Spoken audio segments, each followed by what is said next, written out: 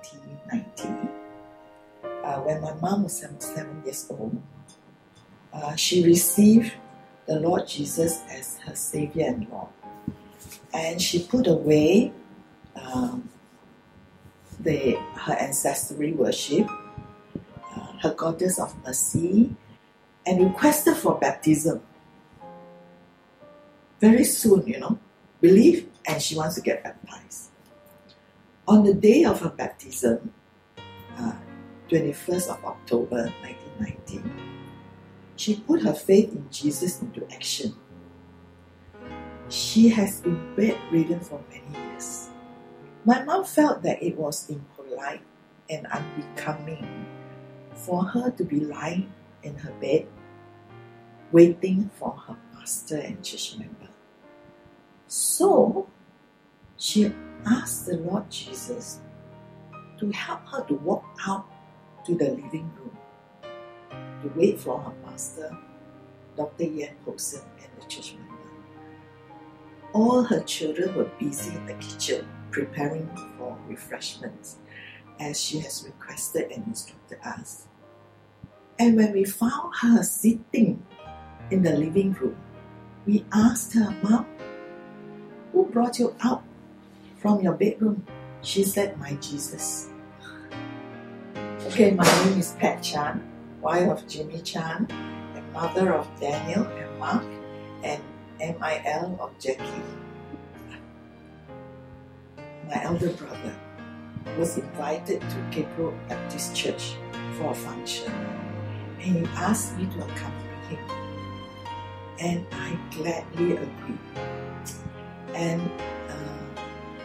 that night, the speakers from Taiwan spoke about God's love, sin, forgiveness, eternal life, Christ's death on the cross, and His resurrection. When the altar call was made, I went forward and surrendered my life and accept Jesus Christ as my Lord and Savior. I felt a sense of relief, joy and peace, because I was confident that I found the true and living God. From my childhood, I knew Christ as a good shepherd. But that night, I heard that Christ is my Savior, and that He died on the cross and He rose on the third day. So He's a living Savior. So that was really very important to me, that my God, my Savior, my Lord is alive. And I can have that relationship with Him. I have a ministry with the Filipino domestic maid since 1986. Yeah. And once a month, second Sunday, I teach them. I have Bible study with them. And last week, I heard a very young young in faith student of mine has repeatedly witnessed to her brother in Philippines over the phone and texts, SMS.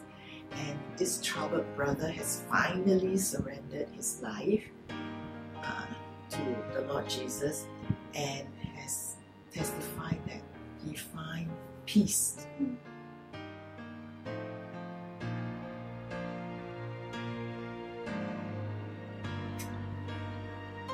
I feel the need to pray for the Holy Spirit to stir the hearts of every believer in GBC to have a burden for the unsafe. Relatives, colleagues, friends, neighbors, then have the courage to share the love of God by telling what the Lord has done for them. And share their faith in Jesus Christ.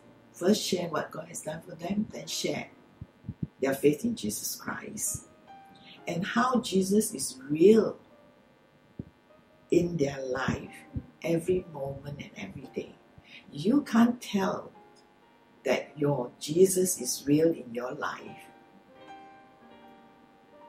You have no power.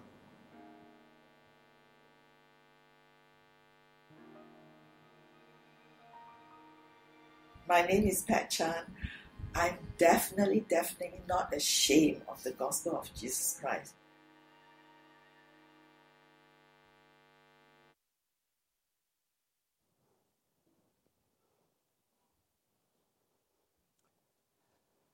Let me say thank you to Pat for sharing her story, and to our comms team for taking the time to record. Every week as we gather, we would like to hear the story of some ordinary person who's being transformed by the extraordinary power of the gospel.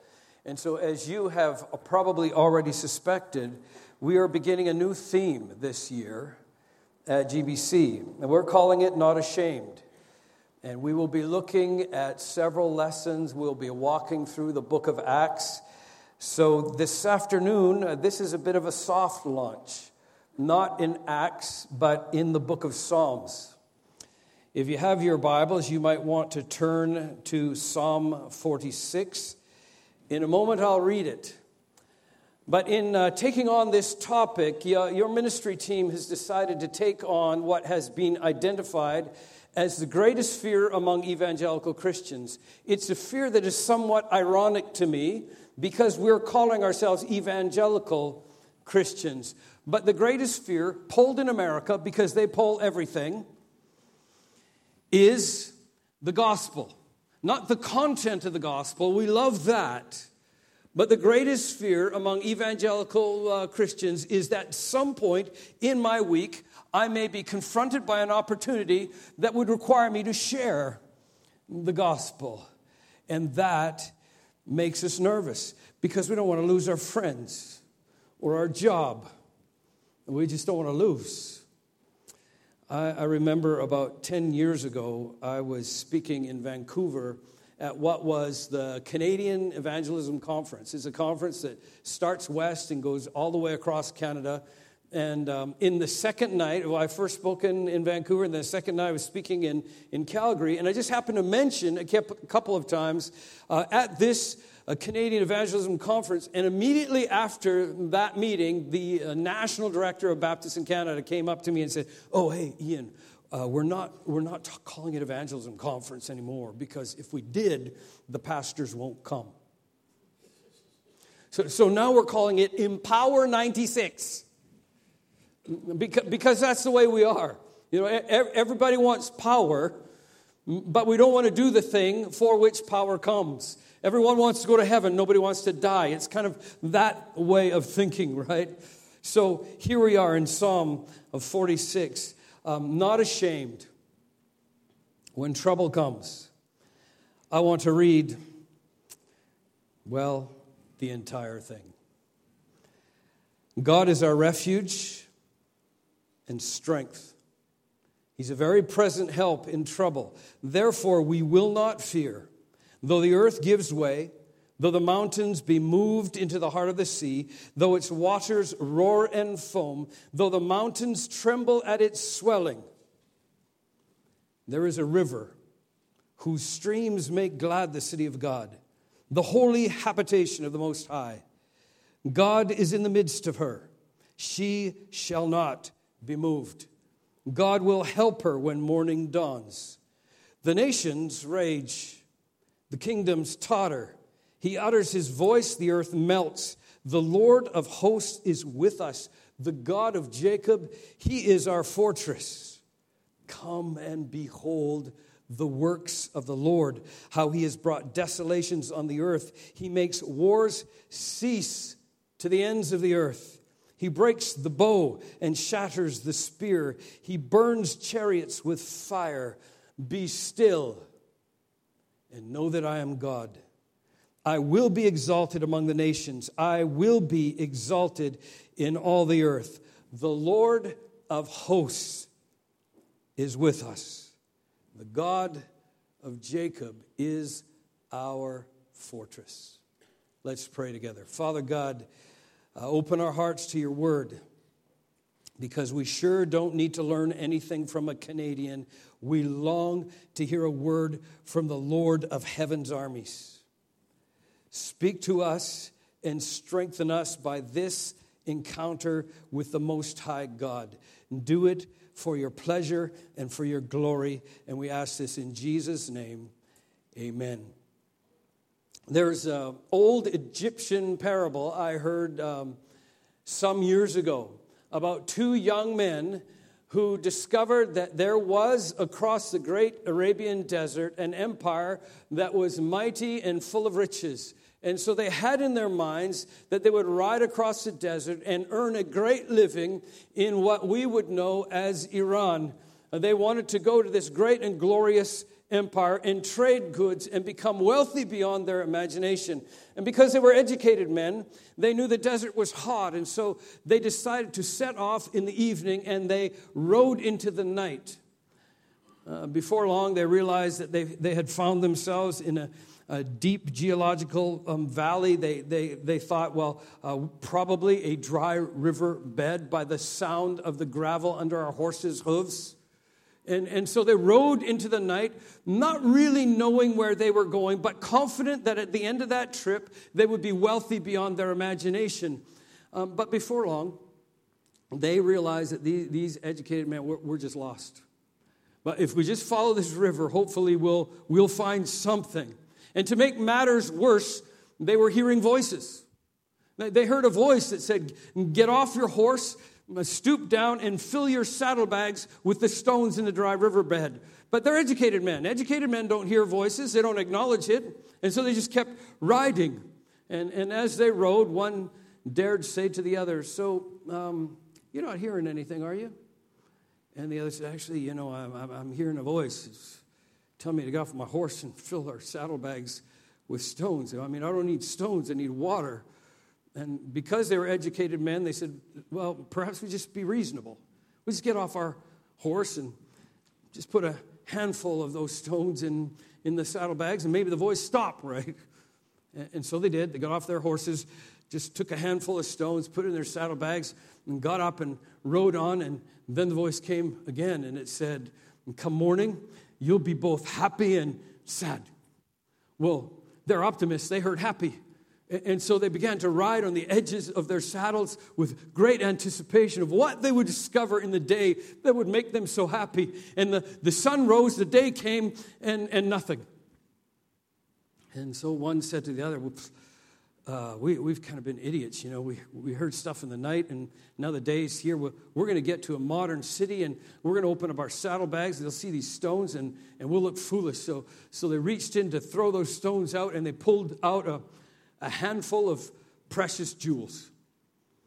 And they were so excited. They were laughing and celebrating. We're rich. And then they began to weep. Because if they'd just filled up their saddlebags, they could turn right around and go home. Now, here's the point, at least my point. I feel sometimes, in 21st century church, we are so busy trying to improve on God's commands. We're so anxious to be the God that made us. We begin to do everything we think we can do to do the kinds of stuff that only God can do. So we have to make a choice, GBC, in 2017. We will either, as an educated, upper middle class church, we will either do the reasonable thing or we'll do the obedient thing. Because if we decide we're only going to do the reasonable thing, we may find in the middle of this year, in the beginning or in the end, that we will encounter dryness. We will feel like we're in a valley of the shadow of death. And when that happens, if we only decide to do the reasonable thing, we'll have only enough joy to take us to the next prayer meeting. my prayer is we will fill our saddlebags. Whatever the Lord God says, my prayer is we will say, yes, we will do it. I am looking at this scripture and I see in 2017 3 biblical principles that are going to help me. At least they helped me in my office this week. They helped me deal with trouble, and perhaps they might help you as well. The first biblical principle is this: in the middle of 2017, there will be trouble. I have this feeling that most of us have grown up in a fairly comfortable world. Many of us in this room have really not personally known war. Oh, we can YouTube it. We can see Aleppo. But we've not really experienced it ourselves. Most of us have not really known the deep personal grief of losing somebody we love. Many of us have grown up in relative comfort. In fact, today, there's a whole bunch of pseudo-prophets in my world that are telling me, now, Ian, if you just have faith, you won't encounter any trouble. But this is what I love about this book. This is why this book is so authentic to me, because the Bible never tries to talk around trouble.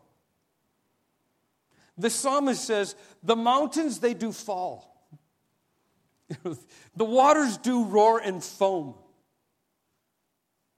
The mountains tremble. The waters surge. The nations rage all around us. In other words, Singapore, economies do falter. Not just global economies, but the economy of relationships, the economy of personal security. There are people in this building who had to make a choice. Do I give to God something today that I really need?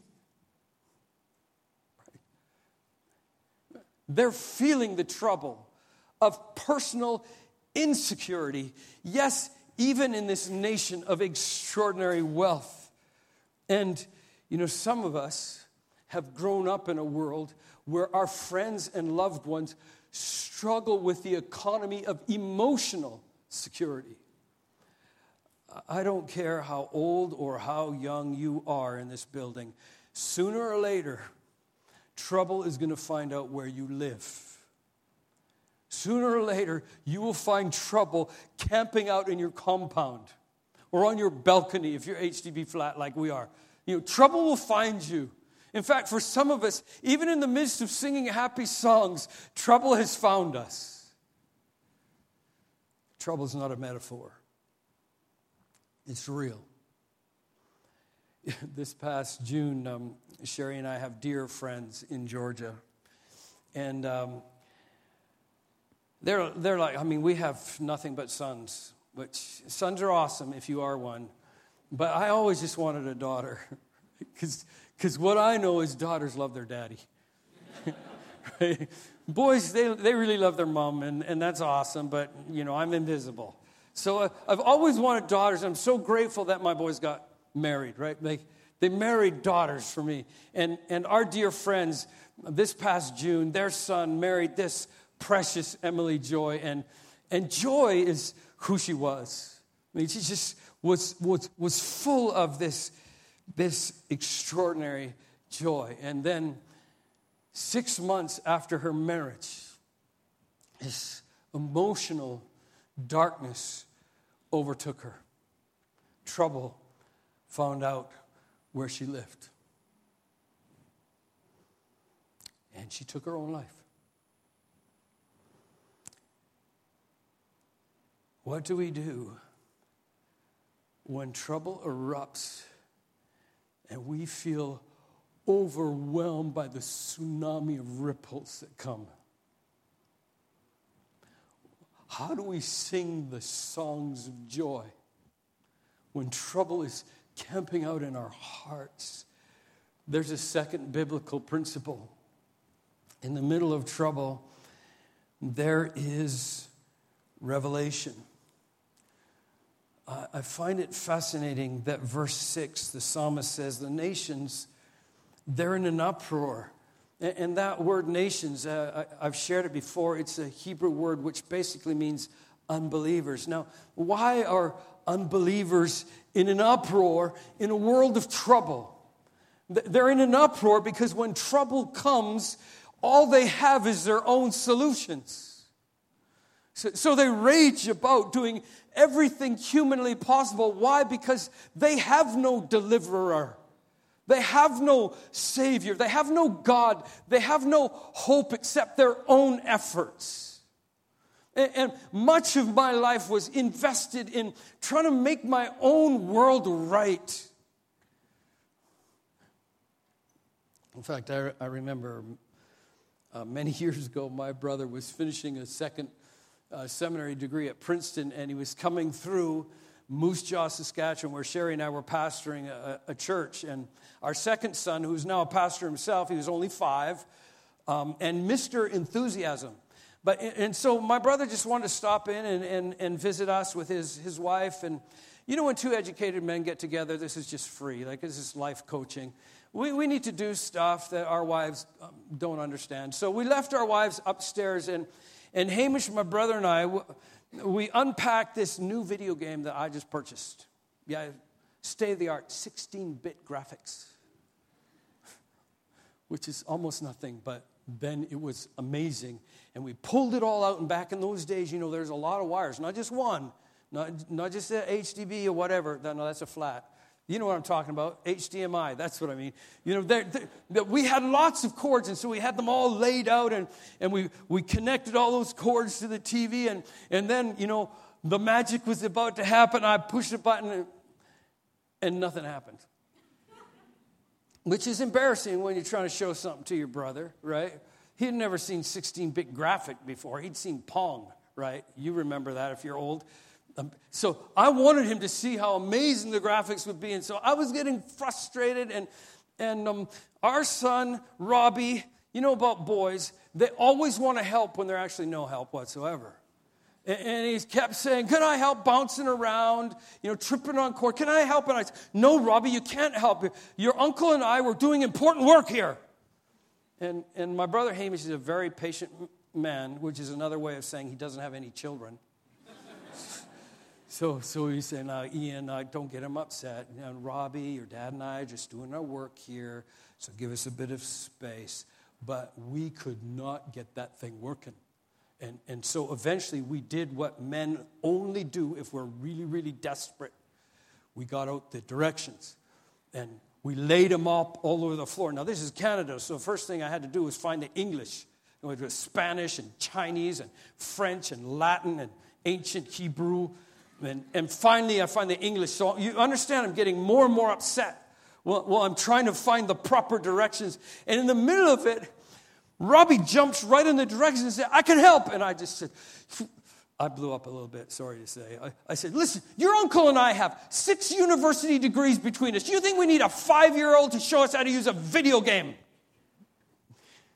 And he started crying. So the last person who spoke was using a throat lozenge and just left it right here. I'll put it back. So he's crying, and then it makes me feel bad. And I look up at him, and he's holding the power cord.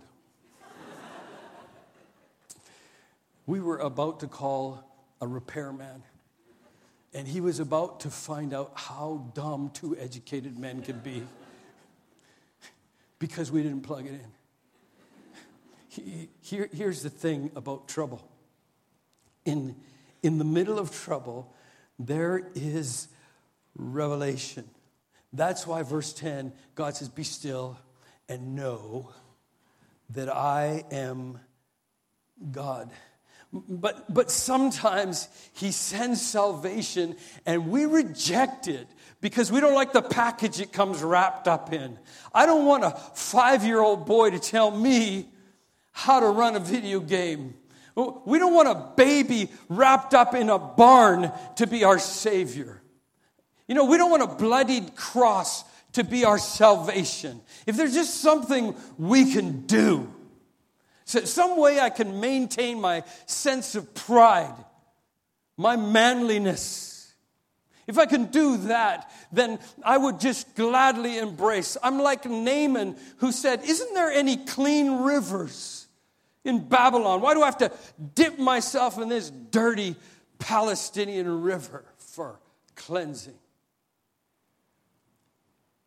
And so the psalmist reminds us that in the middle of trouble, verse 4, there is a river whose streams make glad the city of God, the holy habitation of the Most High.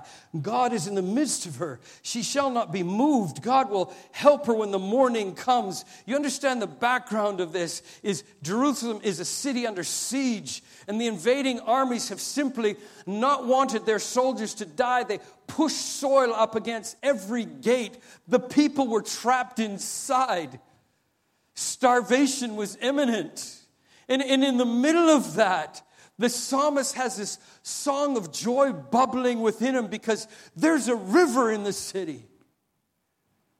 There is a river. And when the storms of life rage, when trouble camps out in my yard, when we find ourselves in a dry desert, in the valley of the shadow of death, the nations rage, but God's people know right where he lives, the river of his Spirit flows. He's our sanctuary. He is our stronghold. This is Emily's widowed husband, Thomas. He wrote, next slide. He wrote a note on his Facebook. One more. He wrote, as many of you already know, my 23-year-old wife of just 6 months lost her battle with mental illness and ended her own life. Well, nothing and no amount of time could have prepared me for such a tragic event. Yet, God has faithfully given me his supernatural strength and a peace that I could never have obtained on my own. Why? Because there's a river that flows through Thomas. It refreshes the place where the Almighty dwells, and it irrigates a dry and thirsty soul. I don't know what kind of life you have, but this is a fallen world we live in, and in a fallen world, stuff happens. There is one final principle. The third biblical principle is this: in the middle of Revelation, we discover purpose. I don't know how many of you have ever said this ever. Man, am I ever thirsty, and I'm so glad I am. Right? Thirst is something all of us have experienced, right? But none of us have ever said, oh, this is awesome, I'm thirsty. Right? Because thirst is one of those things that we feel, that we sense, and there's sometimes, like last night after our watch night service, I needed a drink in the worst way, and fortunately for gas stations that are open late, I was able to get a ginger beer. And Sherry's American, right? She's like, beer? What? And it felt so good. You understand? Our bodies are about 60% water. The God who loves me created thirst because he who made me knows me. I'm off doing my world before I think I better take some water with me. I'm off living my life And if he had not gifted me with the trouble of thirst, I would never take the trouble to drink, and I would just dry up and die. I'm not saying that God causes trouble, but he allows it to happen so I would notice the river and drink deep. Not so that I would try hard to manage my life. Not so that I would work a bit harder, be a bit busier, somehow try and work my own way out of trouble, but just so I would notice there is a river. It flows through me. It is the living God who exists to nurture and nourish my soul, who fills me up with himself so that I can have confidence even on the dark days, even when difficulty comes. Let's hear it from a gospel expert, the Apostle Paul. This is what he wrote in 2 Corinthians chapter 1, verses 8 and 9. For I do not want you to be unaware, brothers, of the affliction we experienced in Asia. For we were so utterly burdened beyond our strength that we despaired for life itself.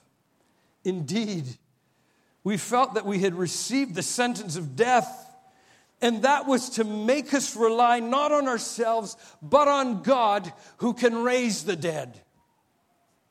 You see, when we live in a world of the dead and dying, we need raise the dead power. We don't need to be more convincing in our gospel presentation. We just need raise the dead power.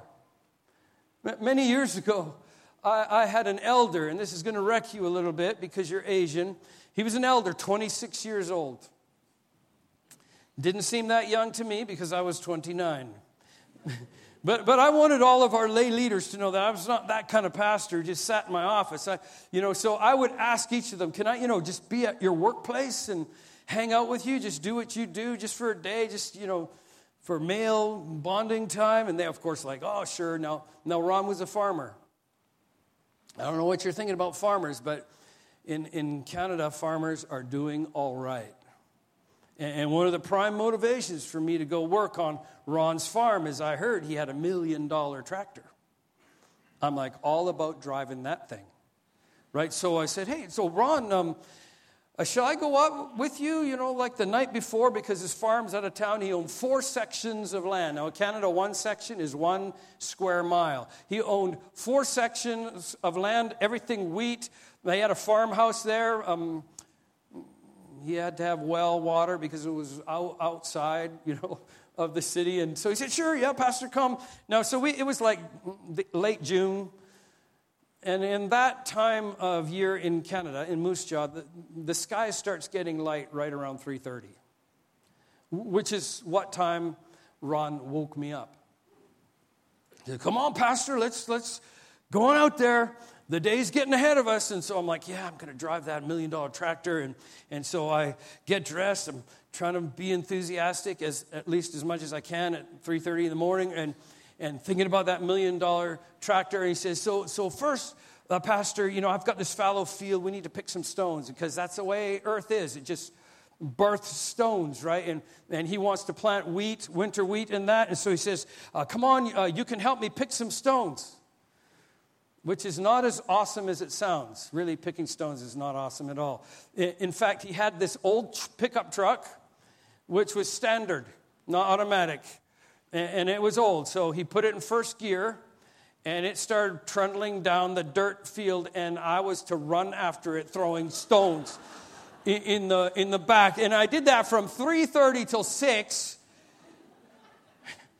I was only 29, so I was still okay, right? And then he said, okay, Pastor, that's good on you, man. That was great work. Let's go out to the house. I need to dig out my pond because he needs water, and hopefully the big snows will pour into this pond, but this is like summer, and so it's just mud right now. So he gives me a $9 shovel while I'm dreaming about this $1 million tractor. He gives me a $9 shovel. I said, Pastor, now if you just go down there and dig out the mud, I'll haul it up in this pail. And so there I was in that Yeah, I'm just trying to let you know what a great guy I am. But honestly, I was not loving it. And I was getting more and more tired until he calls me out and gives me like an $8 axe and says, now we got to cut firewood because wintertime, no heat in here, just got a wood stove. And so after an hour of cutting firewood, to be honest, I was just lifting that axe, letting it drop. Because, pastors don't do a lot of working out. Is that obvious? Right? So I was just so exhausted. We had like a 20-second lunch, and then we go into his wheat barn, this pile of wheat, and he gives me that same $9 shovel. And I have to push all of the wheat toward the auger that he's just, pushing the button, and then he uses a rake every once in a while. He pulls off his shirt while I'm drenched in sweat, wheat dust everywhere. He's got covered in these rippling Canadian hockey muscles. I keep my shirt on for obvious reasons. and then at like 5:30, I say, okay, Brother Ron, I got to head back. The reason I needed to head back is because Sherry was making dinner, and I was like 5 seconds from the grave. He has the audacity to look at me and act confused. He said, Pastor, you heading back so soon? I said, soon? Here's what I felt. You know what it is? Moral outrage. That's what I felt. I said, soon? I've been here since 3 a.m. I've never worked so hard in my life. And then he had the temerity to respond by saying, we actually haven't been working, Pastor. I'm like, maybe you haven't been working with your $1 million tractor. I've been working with this $9 shovel. I've never worked this hard in my life. I'm going to die right here. Next day in the newspaper is going to say, your pastor died on your farm. Do you want that? Yeah, see, I was really raging. And then he just genuinely looked confused. And I never forgot his response. He said, Pastor, we just been working about the house and the barn and the yard. That's not the work, that's the chores. The work is out in the field. Do you know what joy looks like? It looks like a farmer bringing in his harvest. Now, I'm not like other pastors. I know I'm new, but I'm not like other pastors you've had because I've known you for a while. I was a member here before I became a pastor. I'm just saying, GBC, here's what worries me. I worry that we are wearing ourselves out with chores. The work is in the field. The joy is in the field. I mean, chores are important. Somebody needs to do chores. But you know what? Preparing this worship set, that's a chore. Preparing this sermon's a chore. Somebody's got to do chores. But the joy is out there in the fields. That's where the gospel is most needed. Did you hear Pastor Bobby last night? He reminded us, the Lord never said that my name will be exalted in the church building. He never said, no, I can hardly wait till all God's people worship me. And here's what the psalmist said, my name will be exalted among the nations. My name will be exalted in all the earth. That's where joy comes from. Not because we know the content of the gospel, because being a disciple, listen, being a disciple is not about knowing stuff. It's not even about doing stuff. It's about knowing somebody. It's about being called to someone. And Jesus says, come. So here's what I'm going to ask you. When you leave this barn this afternoon, when your face turns toward his harvest field, what is going to be? What is going to be your ambition? What is going to be your goal? How are you going to face this year and all the trouble that comes? I don't know about you, but I want to say in the middle of trouble, I will not be ashamed of the gospel. No matter what trouble looks like in my life, I will not let it shame me because trouble comes to everyone. But in the middle of that trouble, I will be reminded there is a river that flows through me to refresh and irrigate my soul. And the joy is where the nations will call upon his name. I want to be honest with you, friends. Nobody ever in my ministry, almost 35 years, no man ever has said to me, Pastor, I wish I'd spent more time spell checking the bulletin. No one has ever said to me, oh man, I wish I spent more time in council meetings. But I can't tell you the number of people who on their deathbed said to me, Pastor, oh, my brother, he doesn't know the joy I know. He doesn't know my Savior. I wish I'd told him, but now I'm not able. Oh, Pastor, my auntie, I shouldn't be outliving her.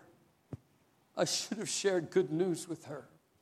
I should have shared a gospel that transforms. Do you remember that old gospel chorus? There is a river of life flowing out of me, makes the lame to walk and the blind to see, opens prison doors, sets the captives free. There is a river of life flowing out of me. That's not knowing the gospel. That's sharing the gospel. That's being contagious with good news. I want to invite you to pray with me for just a moment. Spring up, oh well. Spring up within our soul.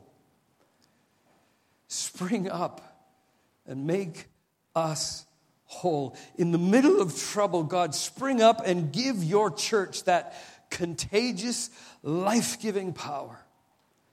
Turn us today from this barn and turn us with purpose to your harvest field, so that just like Pat Chan and many others, we can know the gospel that has transformed us and see it transforming others. For your glory, we request this, so that your pleasure might be on your people. And we pray this in Jesus' name. Amen. Indeed, let us rise for the song of response.